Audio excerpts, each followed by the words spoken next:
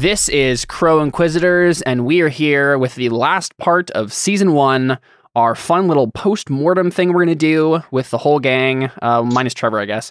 But, you know, Sergio was only on like 2 episodes of Season 1, so I'm not sure he'd have a lot to contribute anyway. We'll see if we can get him for Season 2, post-mortem, whenever that comes out. But we're here with the gang, and we're going to talk about Season 1 and all of its guts and glory. But first, let's go ahead and introduce ourselves just, you know, for voice recognition purposes. Obviously, I'm Caleb, and I'm the game master. And then we have David. Hello, I'm David. I played Dylan. Yeah. Connor. I am Connor. I played Cantarius. Is that a question? And my voice is destroyed, so I am whispering. I was like, are you making a voice? What's going on? I forgot your voice. Jared. I am Jared, and I play Alphonse. Indeed. Josh. Hey, I'm Josh. I play Antonius Ram. And Adam. I am Adam. I played Theo. So we're here. It has been quite a while since all of us were in the same place. I guess that's not necessarily true. We did do some sessions of Orphans of the American Dream together, so that was fun. But it's always good to get back in touch with y'all and talk about some fun stuff. So Season 1 of Crow Inquisitors is all behind us now. It was a monumental task to edit all of that. It was pretty crazy. But over the year of 2021, is all released. It released the last episode on Christmas Day. So big sigh of relief there. And of course, as the madman I am, I'm already editing Year of Raging Winds, the side thing that we have next in the Crow Inquisitors series. But so just to get us started here, what are your guys' general thoughts on Season 1? Anything that like jumps out to you as like favorite things about it? What it was like joining the group, and starting the group for the first time? Anything like that? I'll go. I was thinking one of my favorite things about doing this was how unexpected things will happen. You're like, oh, I want to do this pretty mundane task, and then you fail, and then it completely changes the trajectory of your character and what you were aiming. You're like, oh, that didn't work at all. Now what am I going to do? Uh-huh. And now your guy's injured, and you're like, well, that kind of ruins it for a little while. Yeah. I really enjoyed that aspect. It's so unexpected of what you'll succeed at or fail at, even if it's something that you're particularly good at. Mm-hmm. Mm-hmm. Yeah. Yeah. What's funny about that is that like, that's quintessentially the burning wheel, is like failing rolls forces you to like change your character. And for some people that just like, it's harder than others to like wrap their heads around that as like, this is the game. And like, I'm sure all of us, as we started learning burning wheel, we're like, this is so hard. My example is, I just tried to scale a wall. Like, I don't think it was a particularly big wall. And immediately I failed, and I was struck by lightning, and I was like injured for the next few scenes, and I was like, I just tried to climb a wall. That's all I tried to do. Well, to be fair, you got struck by lightning because you repeatedly asked gods to give you favor and failed. Yes. So I think the wall was sort of just aggravating circumstances. Yeah, that's true. Yeah, and that's the thing. I think it was you did the faith roll to just get through the gate. Right? Like you were stuck at the gate and you were like, I'm going to pray to the gods to just like miraculously get me through here and like, let me in. And then, yeah, of course you get struck by lightning.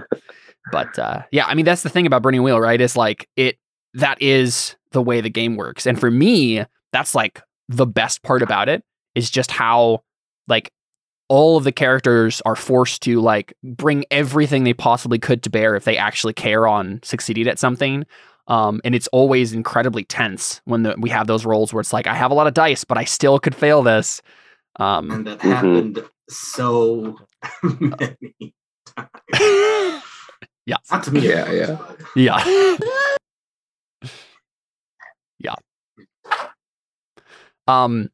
I mean, playing off that, right? Like the fun thing about, and I think I've talked about this in those like little behind the scenes things that we've been doing throughout when I've been releasing the episodes with you guys individually, is that concept of like this game, because it's like the first thing we did streaming wise, and it was the first time that like Josh and Adam were doing stuff with us.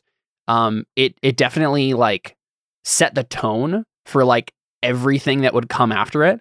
in a lot of fun ways, both in terms of like, we think of RPGs through the lens of Burning Wheel pretty much all the time now, but also like it created a lot of the fun, like kind of player mythos things, such as Connor constantly failing rolls. And that's like his shtick in life, is just to fail. Another one that comes to mind that I have written down here is that Jared being a fate farm despite not knowing how to play the game. I feel like that's just a thing that happens in all RPGs now, is that Jared somehow just ends up succeeding at any character he ever plays, not knowing how to play the game, but he just does somehow. I think Jared doesn't necessarily need to know how to play the game because he knows how to play the game master. That is, I can't think There you go. of too many situations where Jared has wanted to do something insane with his character and it hasn't been something he's been able to talk Caleb into. Mhm. Yeah, you've let me get away with like half the time. Like when we're making my character, I'll make some things like literally I'm completely joking, expecting you to say, "No, that's stupid," and you're just like, "Yeah, let's go with it." And I'm like, "Hey, I'm fine with it. Let's go." Yep. And that is how, of course, Alphonse ended up in an incestuous relationship with his sister at the very beginning of the game. Yep. And you're the one who told me about Gray Shades. Yes, to my never-ending chagrin, I did do that. But I've come up with in-game reasons now for why Dylan and Alphonse have gray shades and the rest of the people don't, which I'm excited to explore in later seasons of Chrome Visitors. Going off of what Adam was saying, is there like a favorite scene or sequence that like jumps to anyone's mind as like, oh, this is what I think of when I think of Chrome Visitors Season 1, and like I really love this moment?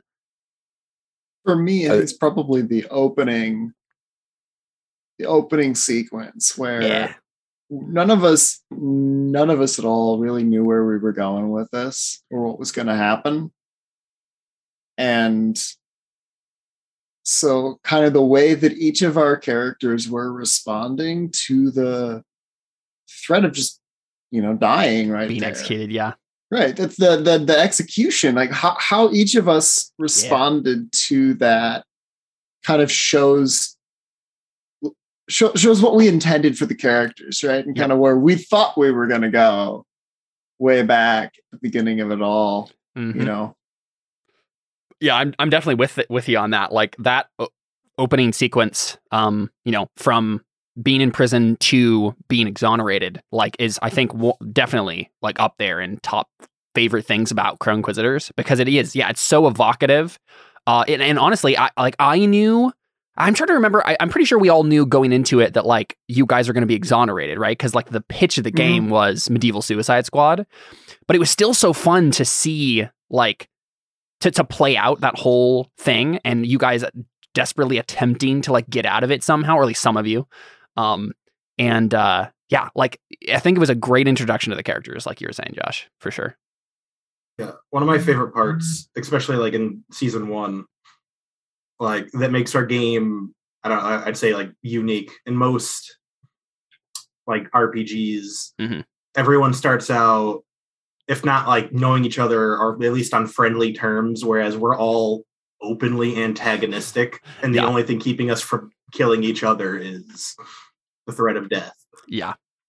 And that antagonism in the early days, I personally fed off of it. Yeah, we could tell. Yeah, that was one of my favorite parts too, for sure. Yeah, and that brings up another part of the mythos of the players, and that's David all constantly being the antagonist. Yeah, it's true. Right, like you are all in some ways antagonistic towards each other, but like Dylan was like at the forefront of like, yes, Alphonse, I will cut out your tongue if you make a misstep here. And that antagonism has continued on in many characters that David has played. I feel like Cantarius was there just as well. Cantarius was openly antagonistic much longer and like into Season 2. Probably true. Yeah. That's for sure true. I definitely especially with Alphonse specifically, I was definitely like out to get him for a long time. I'm trying to remember. I mean, I know we don't want to like necessarily get into like spoilers of Season 2, but I'm honestly curious like when even that changed in my own mind. I'm trying to remember, but yeah. Or if it changed. significantly at any point, really. I don't Yeah, really I remember a point know- where it like hard stopped in my memory that he just kind of Yeah, stopped. there actually is being one antagonist scene it towards him. specifically stops in. It does? Okay, We won't okay. get into that. Got it. Okay. That's the big spoiler. Yeah. Oh, yes, I remember you were talking about. Yeah. Anybody else? Favorite scenes, sequences? I wouldn't say go you ahead. can go, David. I was gonna say it's a little self-gratifying, but what fighting the big battle with the knights, not just because that's I season won. 2. That's season 2. Oh, is it? Yes, it Man, is. it all bleeds together in my head. I'm sorry. Well, spoilers, I guess. I mean, all we know is you get into a big battle with knights, and it's fine. I was just gonna say I just enjoyed all the dice. Really, was the fun part. But That's the grab to watch season 2. The Yeah, there- Battle of the Knights. Yeah. Oh yeah, season 2 is fantastic. Yeah. yeah. Oh, I apologize. I'll try You and recontextualize. Go ahead. But yeah, so I mean, the end of season 1 is like when you guys leave that little town. So Delin spent a whole bunch of time training with Yuma to like be a better swordsman and talking about forward motion and stuff. Right. So yeah, that's where we are currently in the. But yeah, Adam, what was yours?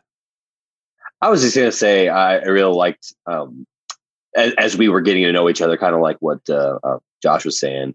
You know, the unlikely conversations and little adventures between unlikely characters. You know, it's like the pairs up of like people who don't normally interact, and they're like, okay, I don't really know you as much as I know the other guys. Yeah, and then you have these just awkward conversations, and you're just like, I don't know you as much as the other guy, but and then just the snarky comments or just funny comments that kind of made the group kind of connect more, or the individual characters connect more, and have their own like adventures with each other. Yeah, the two that come to mind for season 1 for me with Theo is one, Theo and Alphonse having that conversation with Narani, and like Theo like trying to push Narani onto Alphonse to like get her off his back.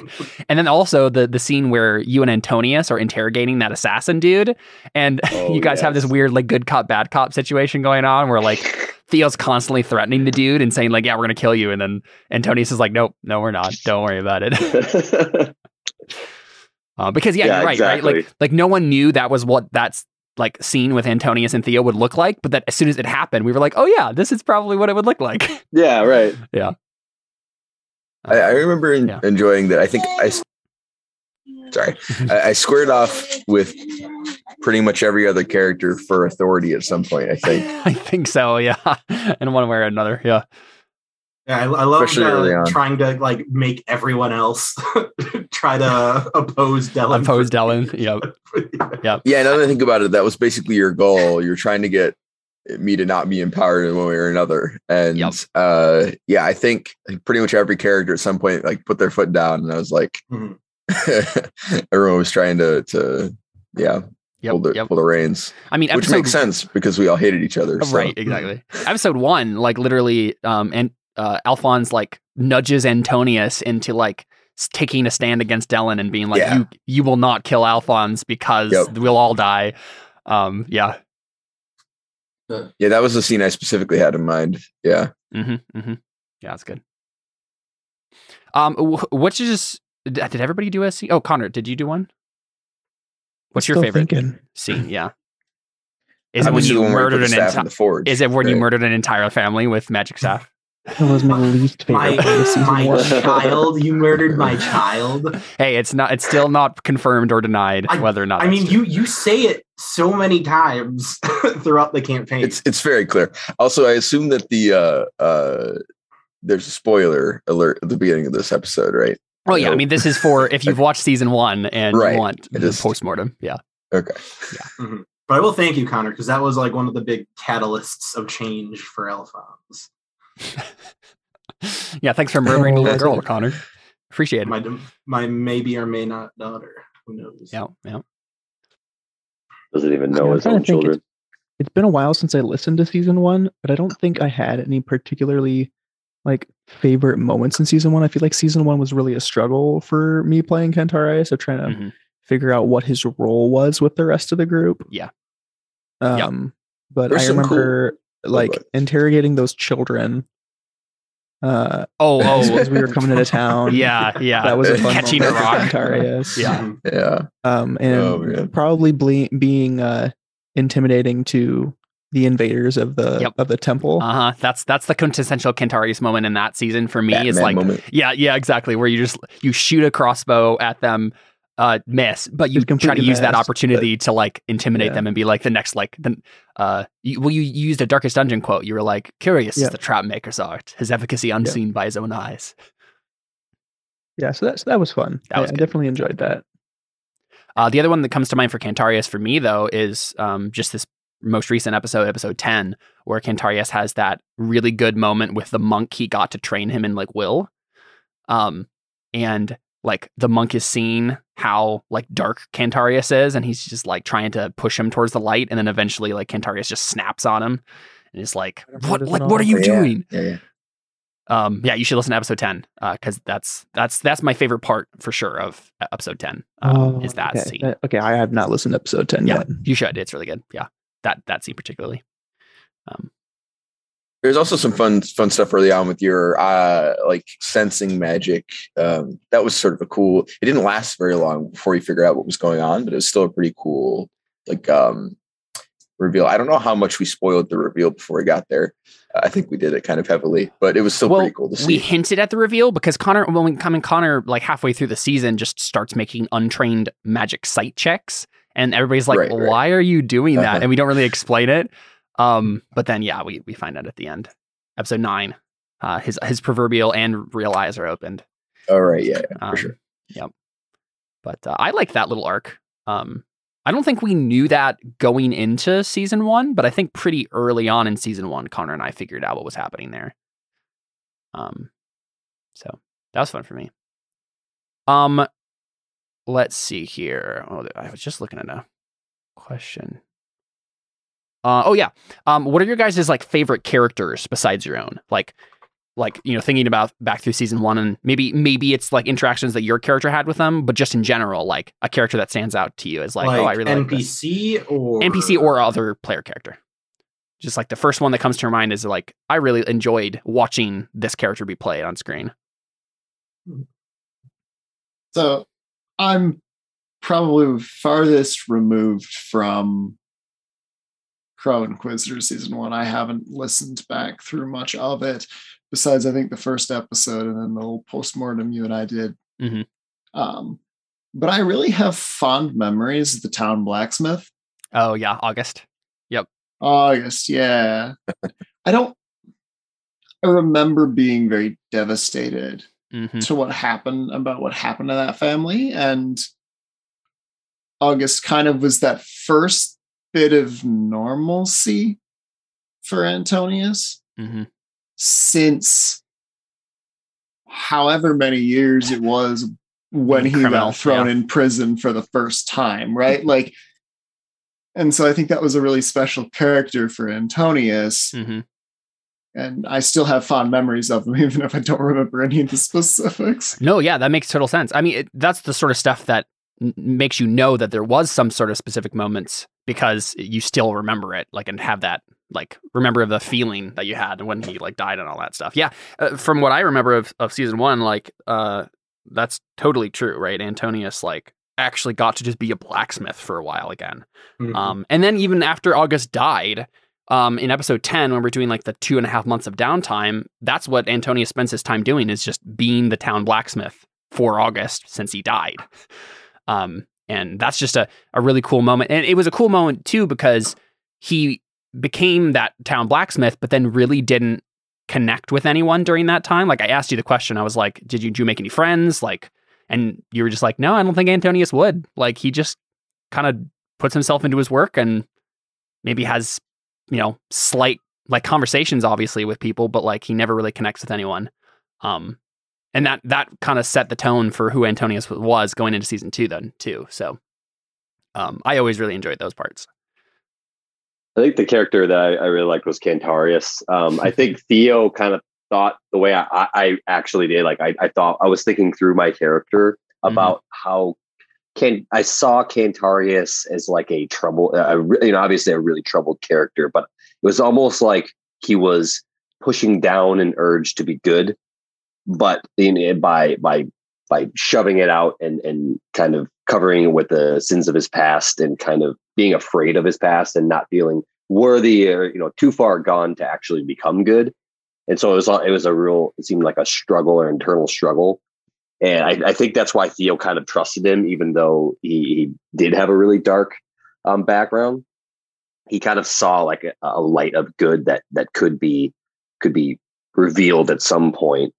And that when it came down to a dire situation, that Theo kind of trusted him to do the right thing, even though he knows, we're all, criminals in one way or another. He just kind of saw that good in him one way or another. Mm-hmm, mm-hmm. Oh, shucks. Yeah, no, I love Kentarius too.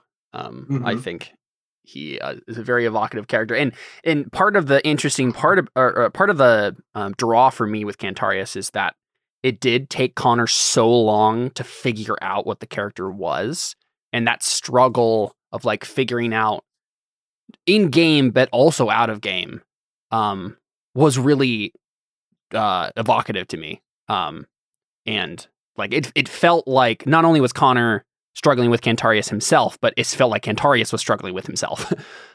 Yeah. So it felt really real. Yeah, that identity question that Kentarius struggled with, and the way it played out was kind of I think on a more meta level, a kind of a cool way for viewers to really connect with the character in terms of like, like the Christian struggle, like a bodily desire to do evil, but a spiritual, guide to actually do good and to not follow those desires. Kind of that's kind of what I was feeling like a light represent. Yeah. That's exactly what I was intending the whole time. Wow, I'm so glad you noticed that. yes. Because I was thinking that the whole time, and that's why Theo was like, I see that, I feel the same exact way, and so he was kind of like supporting Kentarius even when he, kind of did bad things. He's like, I know there's a struggle within you, and it's reflecting the same struggle we all have, except maybe Dellen, but.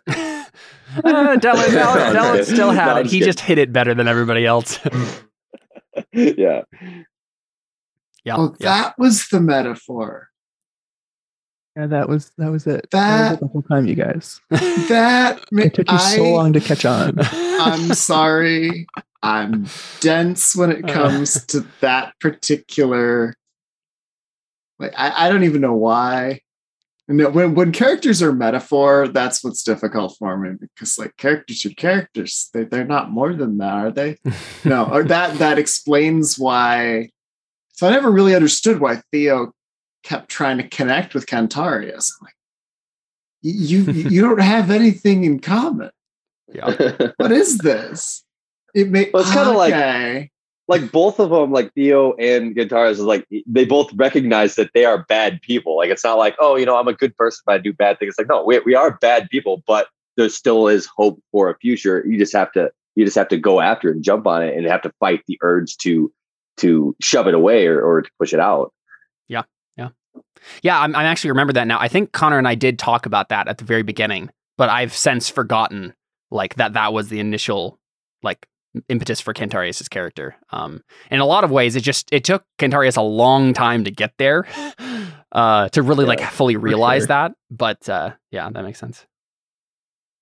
Cool. Yeah. Anybody else? My favorite NPC would probably be Achia, because she was literally the perfect red herring. Yes. So I do want to talk about that. Yeah, Achia was great. Yeah. It was so fun for me. Achia is the abbess. Oh, okay. That's her like actual name, even though you guys almost never call her that. The abbess, yes. And then Jared consistently mispronounces the abbess the entirety of season 1. Misspelling it. Yeah, he calls her the arbiter at one point. Actually, that might have been Adam, but yeah, everyone was just like mispronouncing and misspelling that. But yeah, I mean, that drove me nuts. I added about 30 S's. Every time you say Adam, that, Adam, I have I have like 7 years of unresolved something. Can you say Abyss properly for me, please? Abyss. Thank you.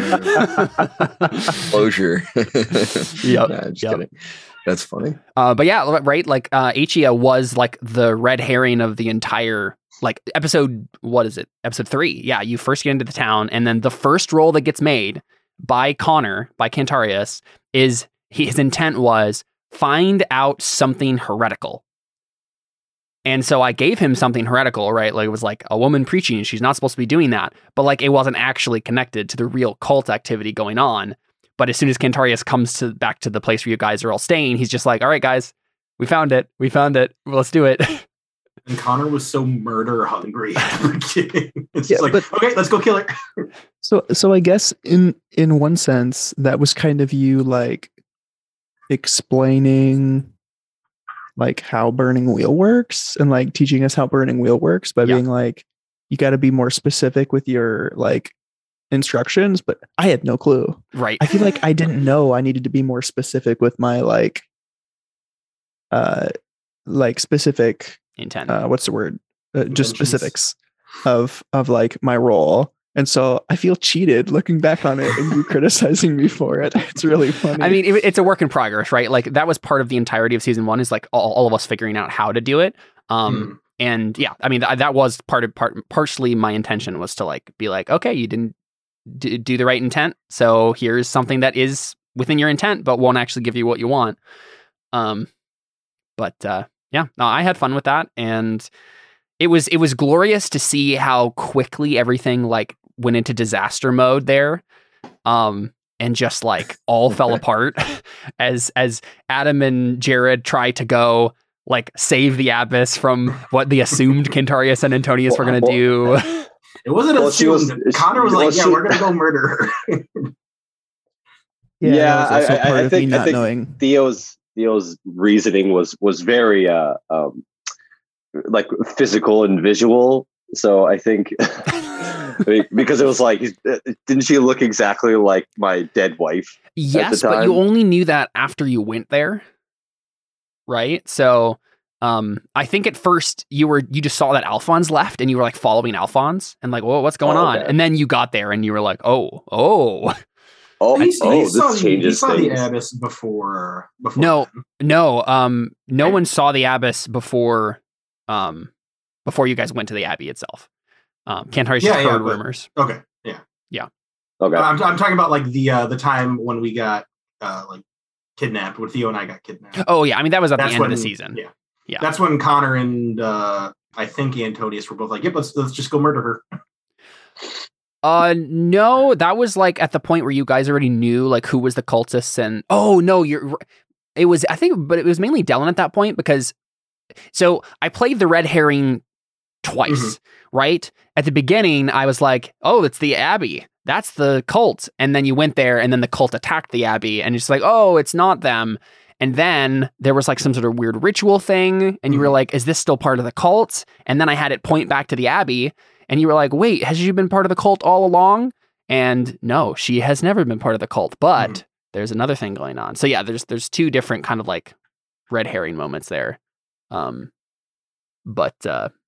Yeah, I enjoyed that sequence of events trying to play with the expectations there because, you know, I knew that I wanted to do something like that because otherwise it would literally have just been, hey, there's a cult. You find the cult.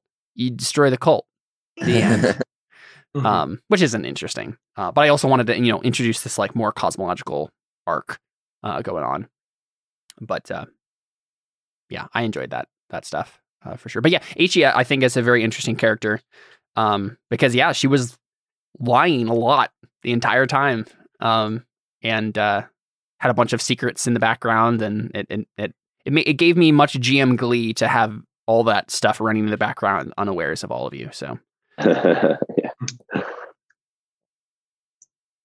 I don't know if you're ever going to like remaster. Probably not because it didn't go anywhere. But I just listened to the Necropolis episode, and it was fun seeing her in that as well, being much different in a different situation. I was so sad that there wasn't more. Yeah, so I've been listening back through everything, and so I just listened to that one myself, and I was planning on editing it, but then I listened to that episode, and I'm like, we don't do anything, like nothing happens. Oh, we just get HE out of the city. That's it. And that's it. Although Marin was a lot of fun to play. No, for sure. But it just doesn't go anywhere, and it promises that it will go anywhere when it doesn't deliver. So I'll probably just not add that to the. And we already have enough bonus stuff in that season that I don't necessarily need to add anymore. I do want to play that character again, though.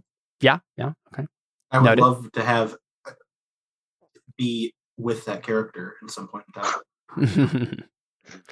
Yeah. Oh, okay. So, I don't know how to say this without spoilers, but he should end up with Theo and Siegfried. Siegfried, yeah. I can see that. Would be okay. Making notes. Siegfried would get along with it. Yes, 100%. Oh, that would be amazing. Yeah, that has to happen for sure. Yeah. And you can find out more about that by continuing to listen. Season 3 of Crow Inquisitors is actually listenable. So feel free to do that. Yeah. Or I'm not in your basement for season 3. Exactly. Yeah. I forgot that I just came over to your house for a while and just use my laptop. That's so funny.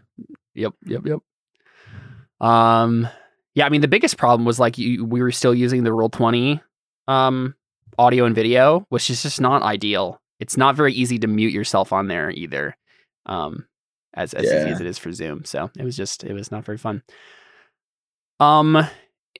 Other question I have here is looking back on like the entirety of season 1, does a clear arc for your character stand out? And if so, was that intentional? Like I know we've talked about like Kentarius just having his general struggle, and by the end of it, he's still struggling with it. So there's not much of the main arc I can see for Kentarius at least is like the blind arc of like becoming not blind. But I'm curious if there's any others that jump out to you guys. Alphonse's arc doesn't really start until near the end. Like after everything's happened and Connor murders my maybe daughter. But yeah. Well, Alphonse's I think obviously arc doesn't really start until season 2. Yeah. There's obviously a big arc between Alphonse and Dellen, being brothers and hating each other and stuff. Well, mostly Dellen hating Alphonse, and also finding out why that is and whether or not that's based on accurate information. So that's a lot of, I don't know. I don't remember if it's all in the first season, but it's not. Yeah. I didn't think so, but like that, the beginning of that whole thing is definitely Dellen's probably largest arc. That and also his whole religious waffling with Yuma. Yeah, I think Dellen probably has the most clear arc in season 1. And if I was like to write season 1 as a novel, Dellen would be the main viewpoint character probably. Yeah, he has a lot of like change in his like theology and whatnot. Exactly. Yeah. Yeah, he's a lot less strict. Yeah. But yeah, the more I'm thinking about it, the more you guys were just talking there, I definitely am seeing like really season 1 and 2 are 2 parts of the same whole in a lot of ways, right? Most of the arcs that get started in season 1 finish in season 2. That's why I have so much trouble separating them. Yeah. Yeah, it's definitely true. Because season 3 is very different from season 1 and 2. So yeah, for sure. And I play a totally different character. So yeah, season 1 starts with like Dellen. It starts with Dellen's arc, and then it like completes in season 2, and then Alphonse's change is in season 2, whereas Kentarius starts in season 2 and then like comes to fruition in 3. Yeah, that's probably true. Yeah. I feel like I don't know if Theo or Antonius have actually gotten completions to arcs yet.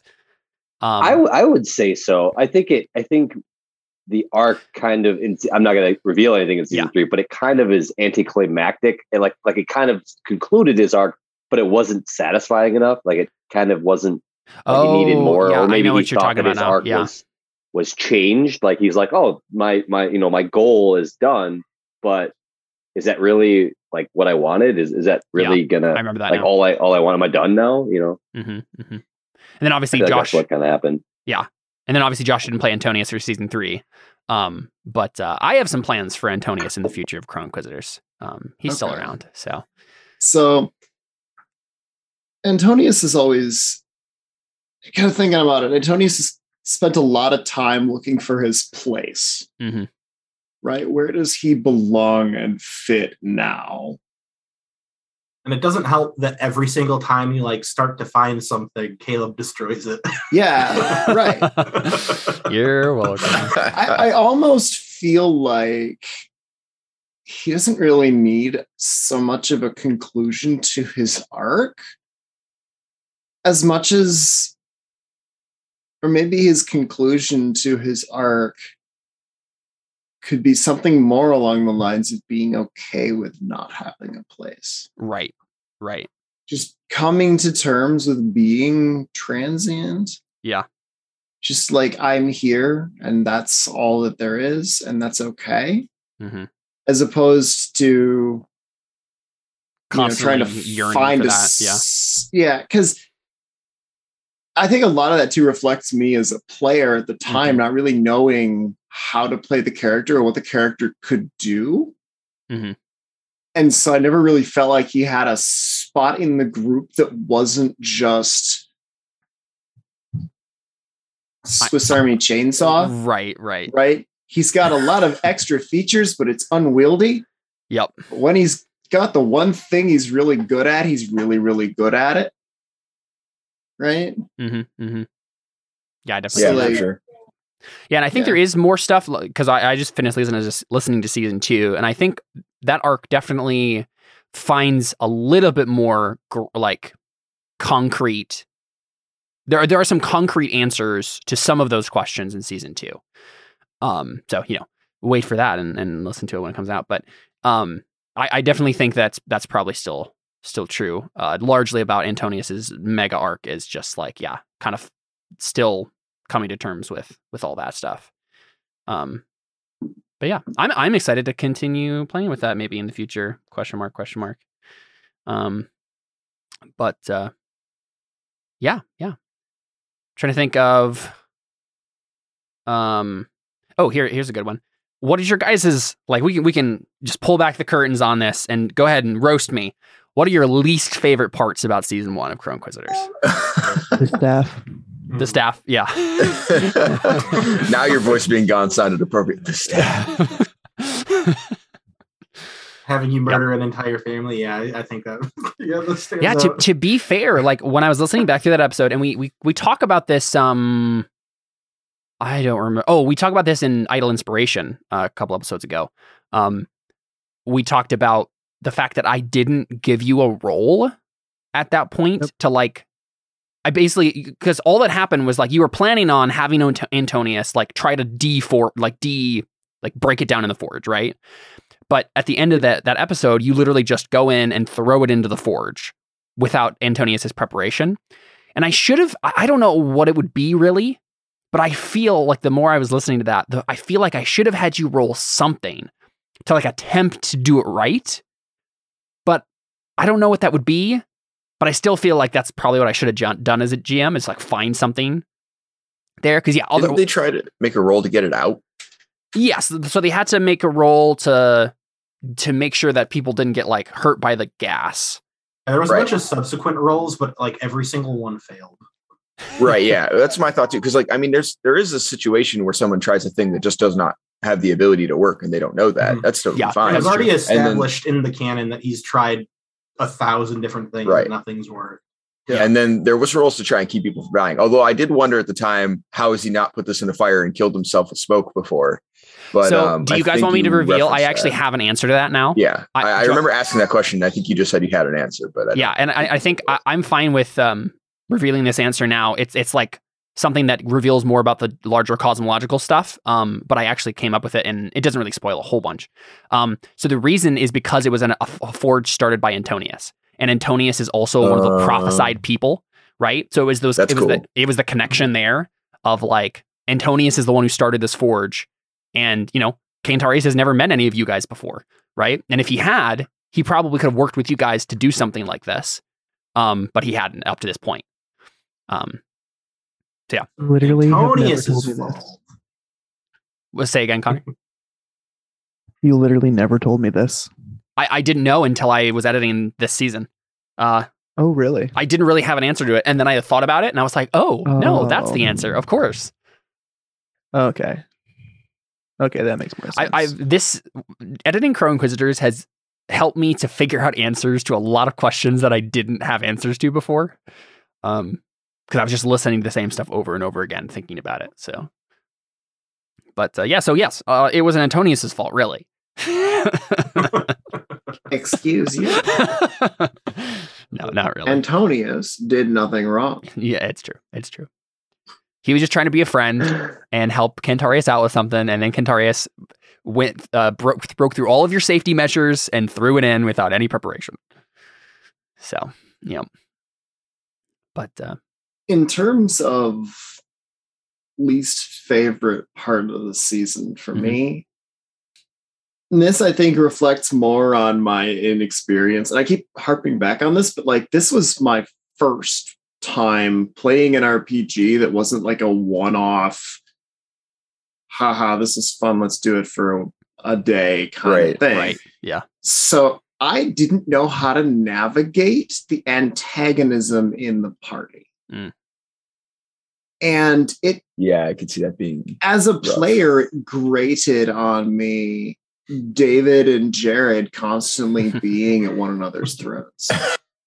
But primarily David being at Jared's throat. Yeah. Like that grated on me, and that frustrated me for a little while until I was able to settle in and kind of understand like how to play around it. But it was definitely probably my least favorite part of the season, was trying to get my head around it, even if it, prepared me for, later now when there's conflict in parties and groups, it's like, okay, but this has nothing on the character that literally was going to hurt his brother and we were all going to die, and he didn't care because his brother needed to die. Like, at this point, some of the inter-character conflicts in Orphans doesn't seem quite as high stakes. Right? Yeah. Mm-hmm. Yeah, for sure. That was actually one of the things that I was thinking about a lot too. It's just like watching and listening to the way that this group kind of came into being through Crow Inquisitors, right? Because like David and Connor and Jared and I have been playing RPGs for a long, long time. But then adding you and Adam and Trevor into the mix. Well, I guess Trevor's been playing too, but just figuring out what that group dynamic is a lot of what season 1 of Crow Inquisitors was. And part of that, was like introducing Josh to the way we played role-playing games, which is generally, like, I think even when we're on the same party, and like all came together, like Savage Tide style, there was still a lot of antagonism. Though to be fair, I think that was probably the most antagonist character I've probably ever played still. I don't know, maybe Caspian. Caspian's... That's true. He was like a literal villain. Yeah, except I feel like he still ended up being more helpful than Don was. Yeah, that's probably true. But so I can see why that might have been a difficult interaction for your first time. Usually it helps to have some friends in the characters when you're learning the ropes. So I apologize for that. I guess I didn't really consider it. I can't really think of like a part that frustrated me a lot, but I might just not be remembering off the top of my head. But I think being able to just kill the problems I didn't like helped a lot. So I don't really have too many of those, I don't think. Yep. And I don't know if I failed like a single talk roll the entire. I think you failed one. I can't remember what it was off the top of my head, but I'm pretty sure you failed one in season 1. Like I'm pretty sure the only ones I failed were ones where it's like, I don't care about this role, so I'm not going to fork anything in for the challenging test. Well, you failed the first roll you ever did. No, I succieded. I talked David down from killing me. Wait, no, but before that, you. Oh, that's true. Yeah, you tried escaping or getting the guards to taunting the guards or whatever. But he was also rolling a conspicuous test. He wasn't rolling persuasion; he was rolling conspicuous, which he had a much lower in. So, I feel like you didn't fail a single roll where you were able to waggle your eyebrows seductively at whoever you were talking to. Yeah, I never failed at talking to a woman. Yeah, I think that's pretty much like real life. Oh no, except Jared, you did fail a falsehood check against or no, you failed that's what it was. You failed a persuasion check against Ichia the first time you were trying to convince her that like the Chrome Inquisitors were out to get her. And that's what started the whole thing of like, oh, that's right. You didn't just immediately get the Abyss on your side. Mm-hmm. Yeah, that's what it was. Yep. Good time. Yeah, that was a bad time to fail. yeah. It was great for me. Yeah. Yeah, there's a lot of moments. So the fun part for me as the GM going through this season and being able to cut out things is I can actually cut out things that I don't like. And it wasn't anything important necessarily, right? But it was like minor things where I'm like, that was just a dumb call, Caleb. You should just, I don't know why you framed it that way. I'm just going to cut this out entirely. Like the one that comes to mind is like, there was like a bloody versus you guys were doing to like fight for Cantarius, and he was like laying there bleeding, and I have Sergio, Alphonse and Sergio are both in the fight with you guys, and you guys failed the bloody versus, and I had, or maybe tie or something like that, but you guys like got wounds as like the consequence, and I had Sergio be the one who shot Alphonse accidentally and gave him a wound. And I was just, I got to that point in there, and you guys obviously were like, that's so dumb in the game itself. And I was like, yeah, that is dumb. Why did I do that? That just like makes Sergio seem incompetent randomly for no good reason. So I just cut it out entirely. It doesn't exist anymore. Yeah, that's my least favorite part. When your uncle shot you with an arrow accidentally. Yeah. I've got to say, you make us sound a whole lot like much more competent players than we were at the time. I don't know how much comes through in the finished product, but we spent a lot of time going, what does my character sheet have? How do I roll that again? And I cut out Can I fork all of this? it. Can I fork that? Yep. Yeah, What's a fork again? How do I fate point? There are a lot of moments where I cut out dumb forks that people try to lobby for, where I'm just like, okay, this is just bogging. This is bogging down the game. It's pointless. Like it's obviously a dumb idea. That's half of. No, some of them that are funny. No. We play. Some of them that are funny, I keep in. But like ones that are just like we waste time arguing about a fork that doesn't matter. I just cut that out. Those sorts of things just get cut out. I also, one of the main goofs that I make in season 1 is you have you guys roll observation tests for everything. When observation is actually a very particular skill made to find hidden things such as people and objects, not to like read people's moods or look to see if you notice something in your environment. So you guys, Dellen has a ridiculous observation skill, and he really shouldn't. Like, there's zero reason he should. He didn't do any observation.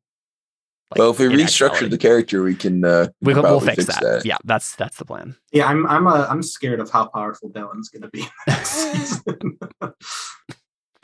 Yep. Yeah, Josh, you weren't there when we were talking about this, but I'm going to let, if they want to, let the cast revamp their character slightly, since we will know way more about Burning Wheel, to like make it actually fit the character better and be a little bit more streamlined now that we know how all the rules work.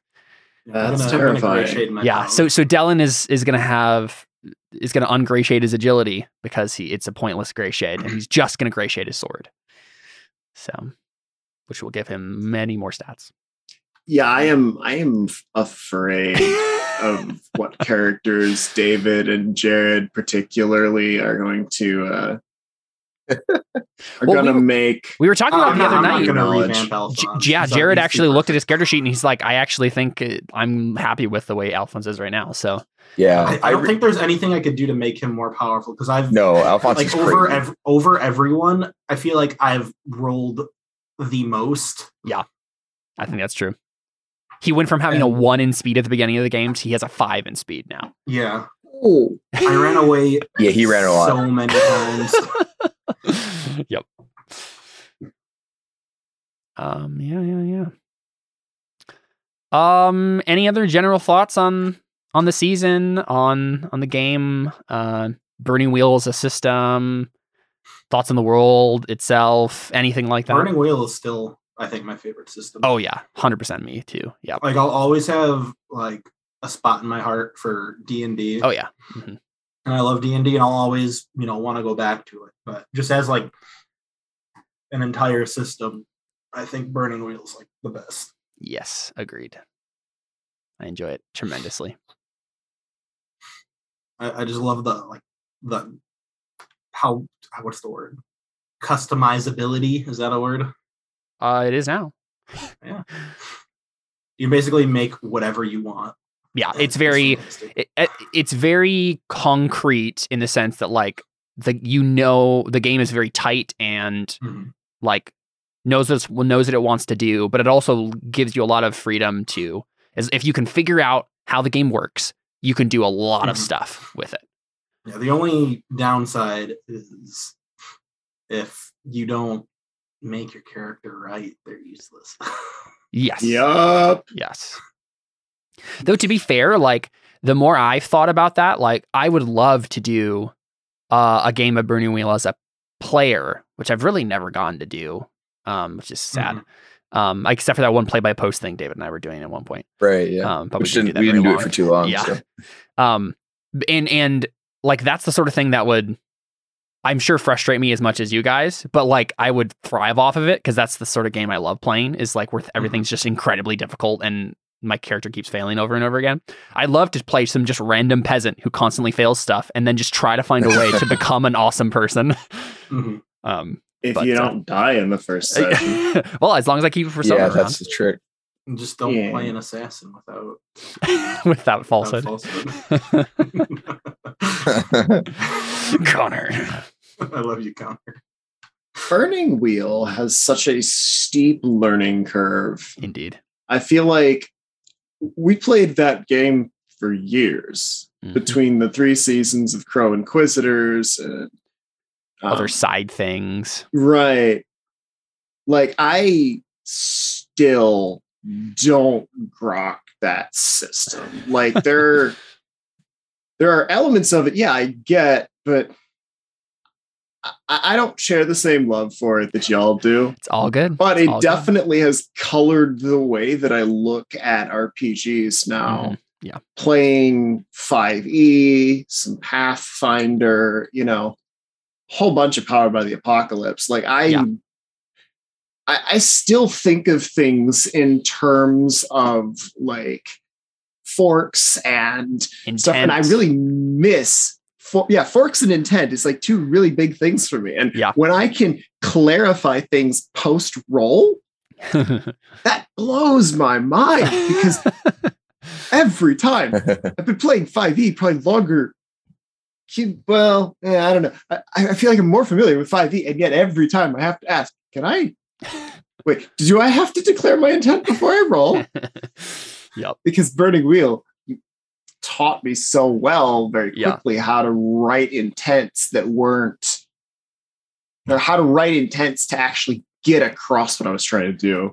Mhm. I think that is a helpful thing, really knowing what you're trying to do with a given roll. Yep.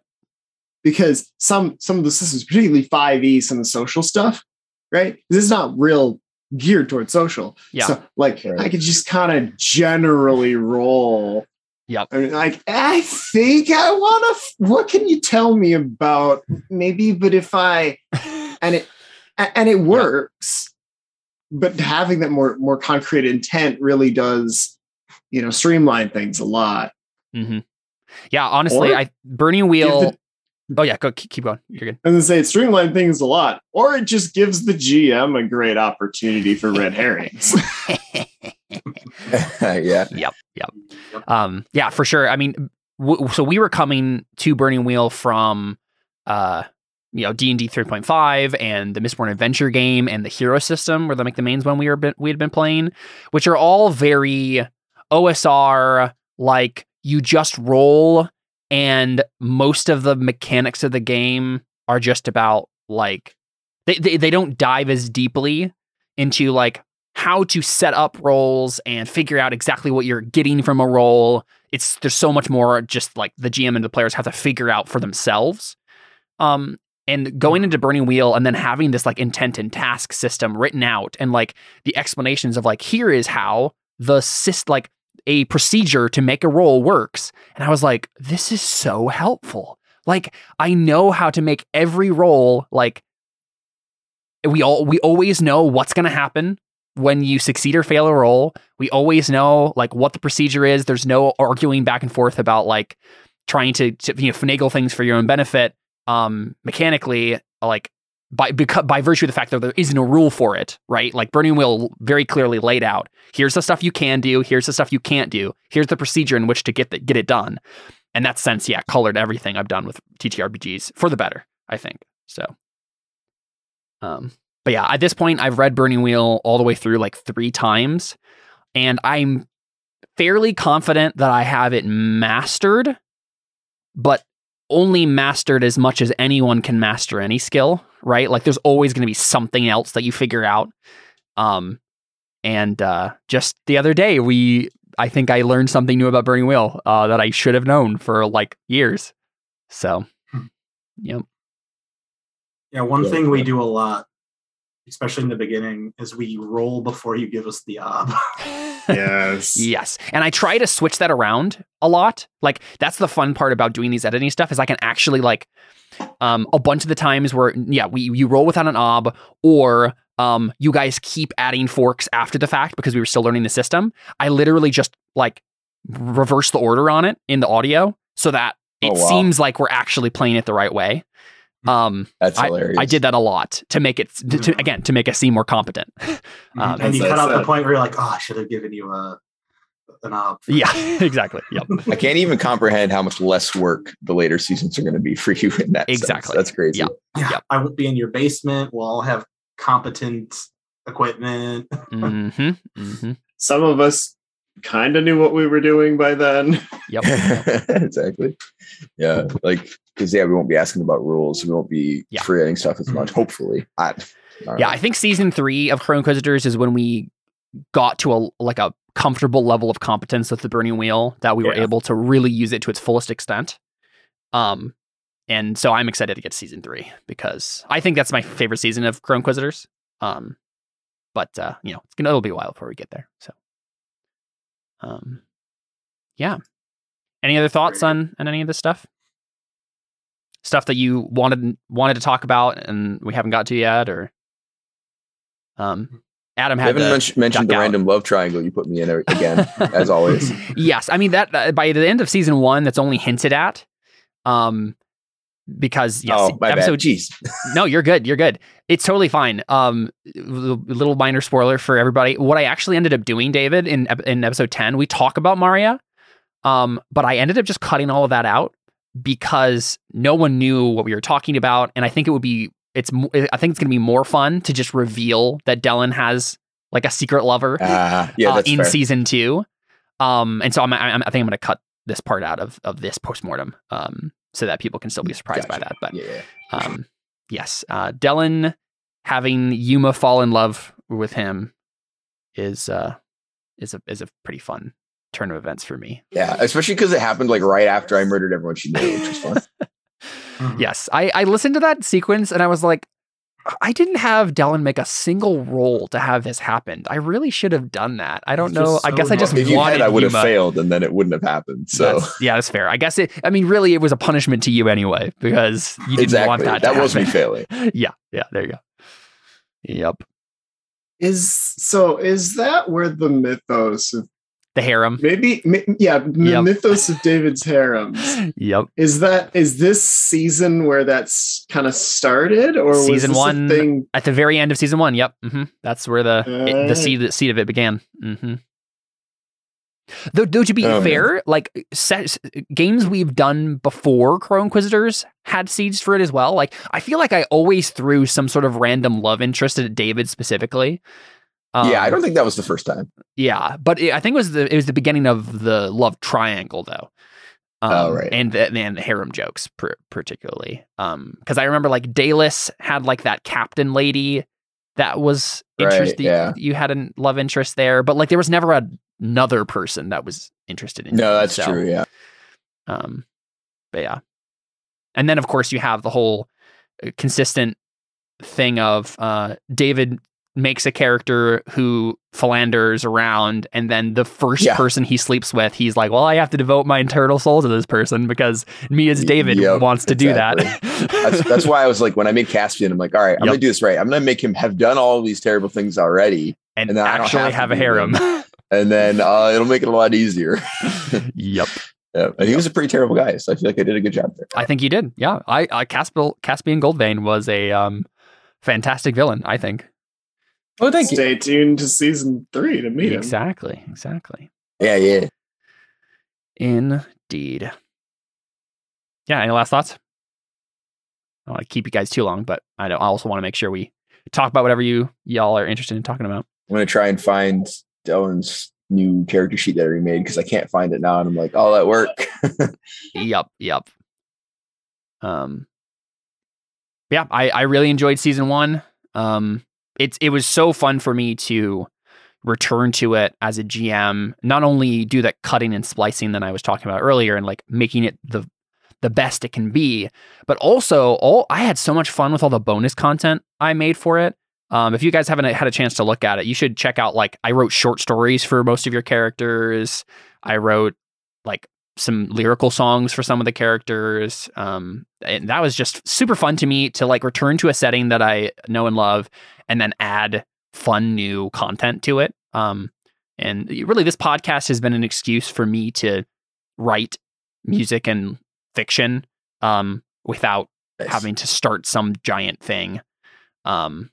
And yeah, I mean, you've already done the world building work. You might as well. Exactly. Yeah. There's so many things to talk about and explore. And I have, what's funny world building about Saragon is that it started off when we were playing Crow Inquisitors for the first time, right? It was still part of the old 374th cycle mythos. But now it's become the first thing in the new kind of like RPG Cosmere thing that I want to do.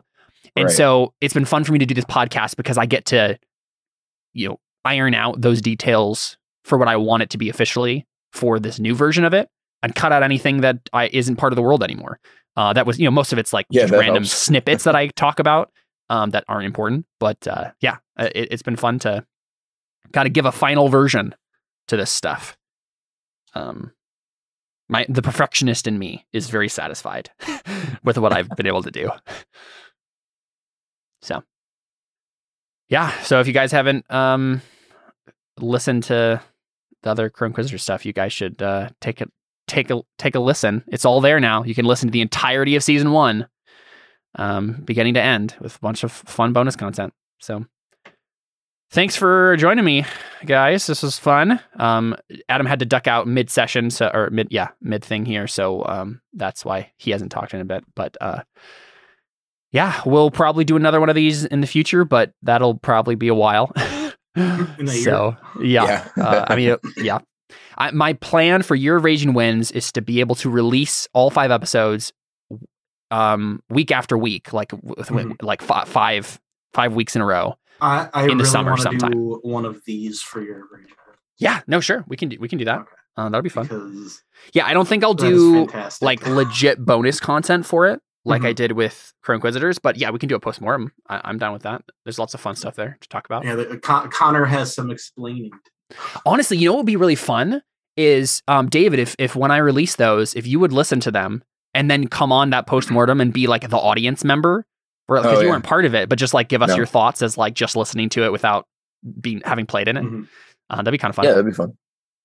Yeah, I'm definitely interested in listening back through that one because like Jontos is so much fun, man. Jontos is such an iconic character. Yep. And so many of those moments have been lost into the cloud of memory because so many things have happened since then for me that like going back and being able to relive that character would be amazing. Yeah.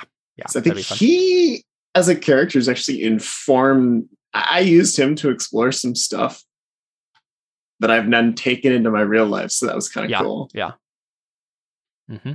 That's one of my favorite parts about playing TTRPGs is like using characters to kind of develop your own thoughts about stuff. So that's always fun. Cool stuff. Well, yeah, we'll probably be back at some point with that. Thanks for talking, guys. This was fun. Yeah, thanks for hosting. Absolutely. Yeah, thank you. All right. Adios.